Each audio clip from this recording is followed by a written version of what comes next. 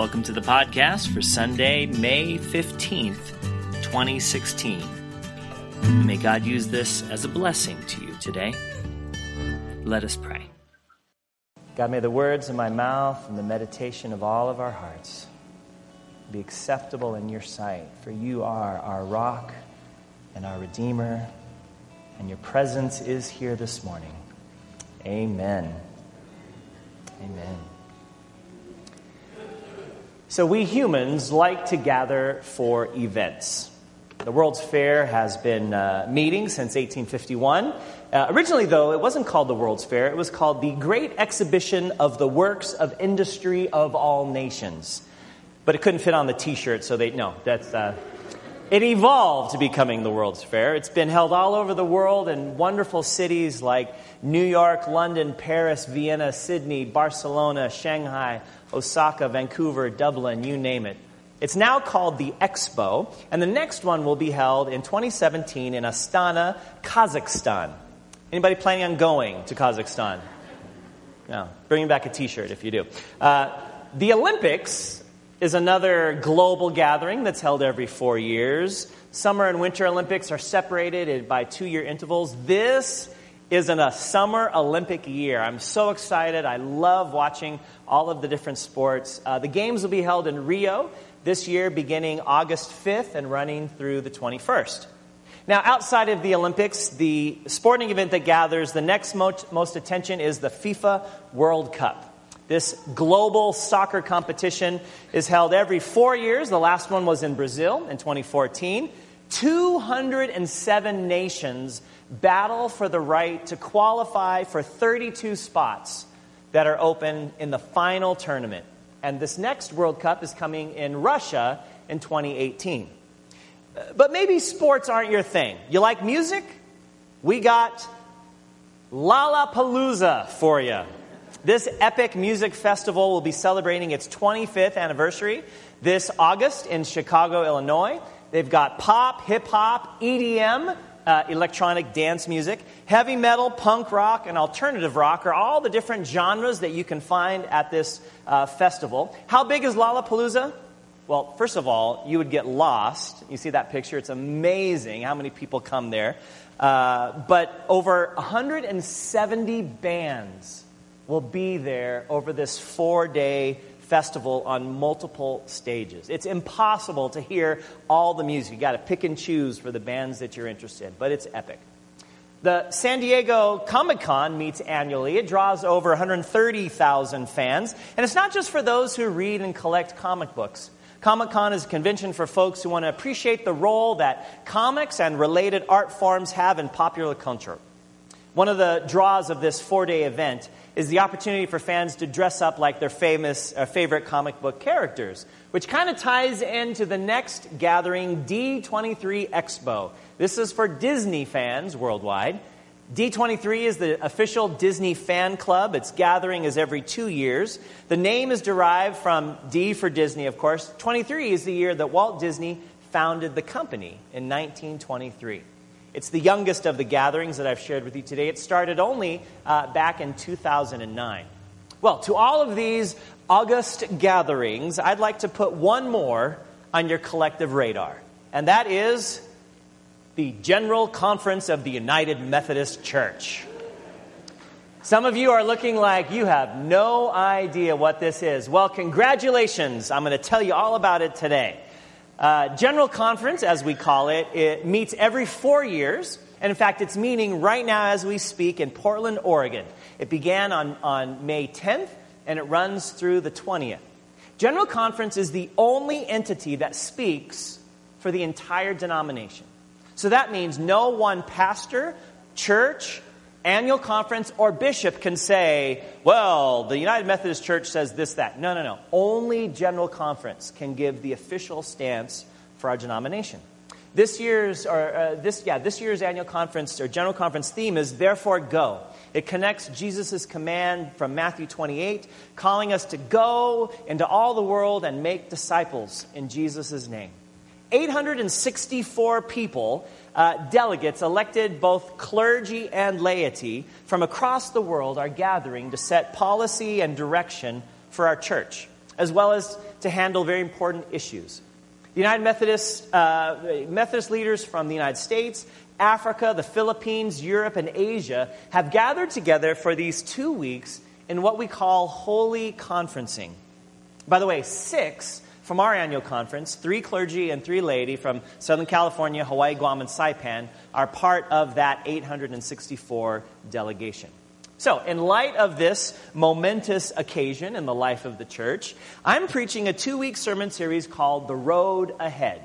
And we're beginning this week by looking back at how Methodism came to be and what is it about us Methodists that makes us unique. And then we'll finish next week by looking ahead to where we're going, both as a denomination, but also as this church, as the people of Palmdale United Methodist Church. And in both weeks, I'll share with you some of the happenings and goings-on of General Conference. Sound like a plan? All right. Well, even if it doesn't, that's where we're headed, so bear with me. Methodism started with 2 brothers, John and Charles Wesley. Born in England in the early 1700s, both young men eventually became ordained ministers within the established church, the Church of England. The Wesley brothers came from a long line of preachers. Their grandfather and great-grandfather were ordained ministers, and even their father was a priest in the Church of England, though not a real popular one. In fact, when John was just 5 years old, before Charles was even born, some of the church members of Epworth Church were so disgruntled with John's dad as their pastor, they burned his house down. These are his own church members. You know things are bad when your church, and it wasn't like his personal house, it was the church parsonage, so they're burning the own property. Luckily, John was pulled out of a fiery window by his mother, Susanna, and that rescue from out of the fire became for him a metaphor for his faith journey. In 1728, as Charles was finishing up his studies at Oxford University, he and some of his classmates decided to get a small group together, and they asked his big brother John to lead them. They wanted to have this group that would focus on living out their faith in ways that they didn't see their local churches doing. They went back to what the early church was doing in the book of Acts, meeting for prayer and Bible study, for singing and Holy Communion. They fasted. They reached out to the poor and the needy in the community. They made a difference in the lives of those around them. They tried to live out the faith that they saw from their ancestors. Over time, others at Oxford started to notice this group of college students. They started to tease them, and they came up with all kinds of nicknames of derision. The Bible Moths, the Holy Club, worst of all, the Methodists. Yeah, because they had a method for living out their faith. They were very structured, and they wanted to make sure that they did all the things that made up being a person that was excited about their faith. Well, despite all of the activity and the nicknames that they were given, this early group decided to roll with it. And they embraced that nickname as the Methodist, and they made it their own. This movement started from college students. And they didn't start to create a whole new church. John said, we need to go back and worship on Sunday morning at the Church of England, at each local churches. We're going to be light and salt and yeast. We're going to help make a difference from the inside out in the churches that we are attending. Well, one of the things that John and Charles decided to do after this was to go as missionaries to Georgia, to sail over to the New World, into America, and try to make a difference to the colonists there, to the Native Americans that were there. And after John returned from 2 years of being over there, he had a life-changing, a faith-changing experience back in England. And despite all of the activity and the methods he'd been pursuing, it's interesting, as an ordained minister, John felt like God still demanded more. Like that God wasn't pleased with him, that God expected him to do more, and he couldn't experience God's love and grace in his life until he did this. It just sort of haunted him and drove him. But then one day, while visiting a group of Methodists meeting at Aldersgate Street in London, God changed John Wesley's heart. He would later say that it felt like my heart was strangely warmed. And for the first time, what he knew up here about God's love and grace and acceptance, he actually believed in his heart for the first time. That it wasn't what I do, that God wasn't demanding that I do more things. God loved me for who he was and who I am. And out of that love, then I can do all these amazing things for the Lord. And that made all the difference. And from that moment, things started taking off. Soon Wesley began to preach all over England, Scotland, and Wales. He would go wherever people would listen, which often meant outside of traditional churches. And people started coming out by droves. This was brand new, right? His very first outdoor preaching event, 3,000 people gathered. Kind of like that first Pentecost from Acts chapter 2. And then before long, anywhere between 1,000 and 7,000 people would come to hear him at a time. After a couple of months, in his first month alone, he preached to 47,000 people in just 1 month. By the second month, anywhere from 10 to 12,000 were coming. By the end of the year, 12 to 20,000 people were gathering at a time. This was before social media, before really good sound systems.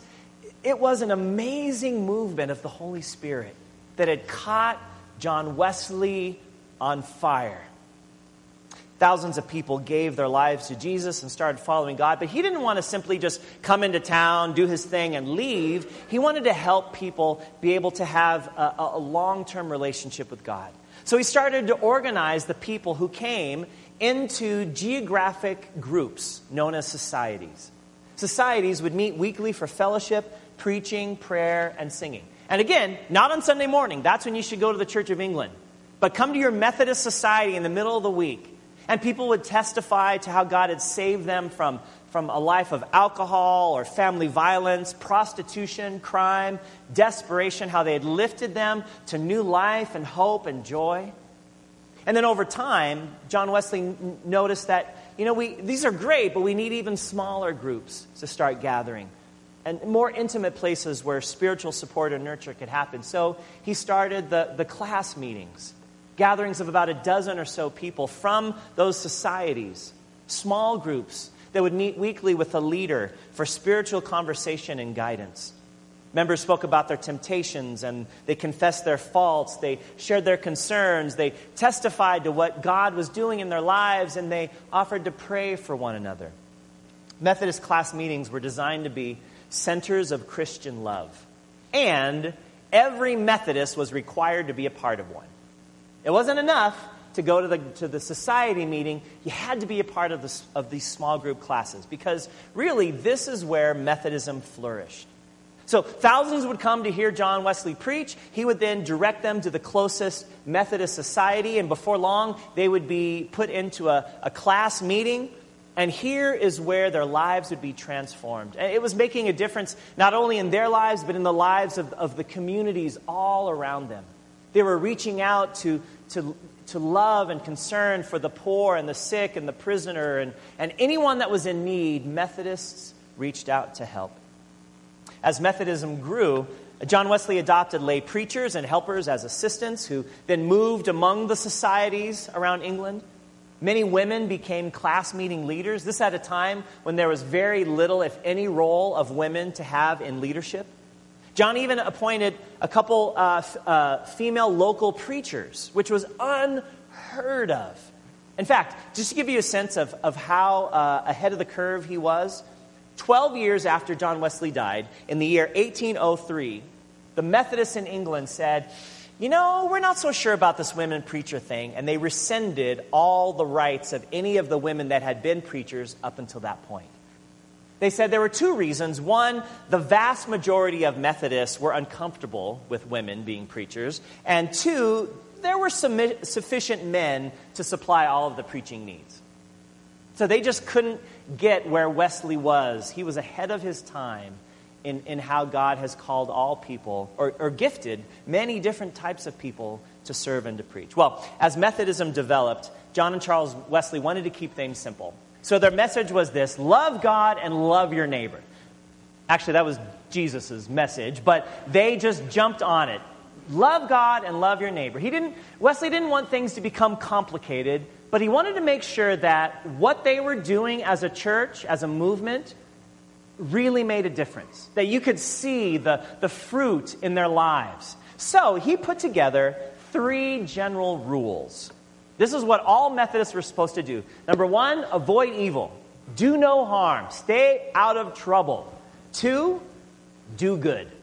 As often as you can, in many ways as you can. And 3, stay in love with God. Now, this third point, his words were pursue the means of grace. But really that means stay in love with God. Go to church, worship, sing, pray, read your Bible, share communion, be generous with your resources. All the things that show, that help you live out what it means to stay in love with God.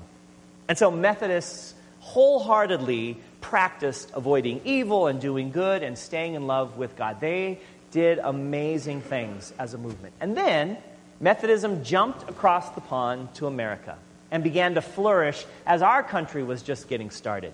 In fact, I'd like to show you a 2-minute segment from a youth curriculum called Reform. We use this with our confirmation students. And it's geared for youth, so it has its own unique storytelling style and flavor. And this is just a short segment from the end of the 12-minute section on how the Methodist Church started. And they make the point is that the Methodist Church was started by a group of radical teenagers. Let's watch.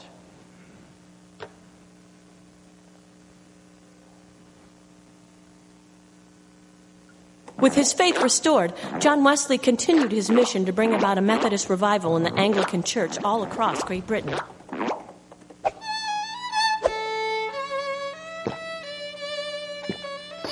It says here your heart was strangely warmed. Oh, wait, is this referring to that glowing anomaly that's been on your lapel for these 40 years hence?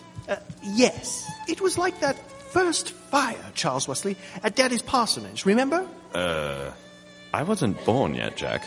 Irrelevant.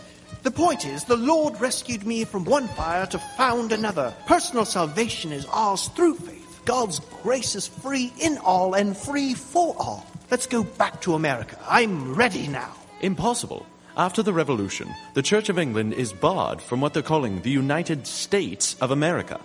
Well, that's a mouthful. Well, if we can't send them Anglicans, we shall send them Methodists. I beg your pardon?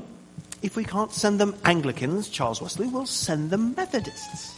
Who's going to ordain these Methodists? I am.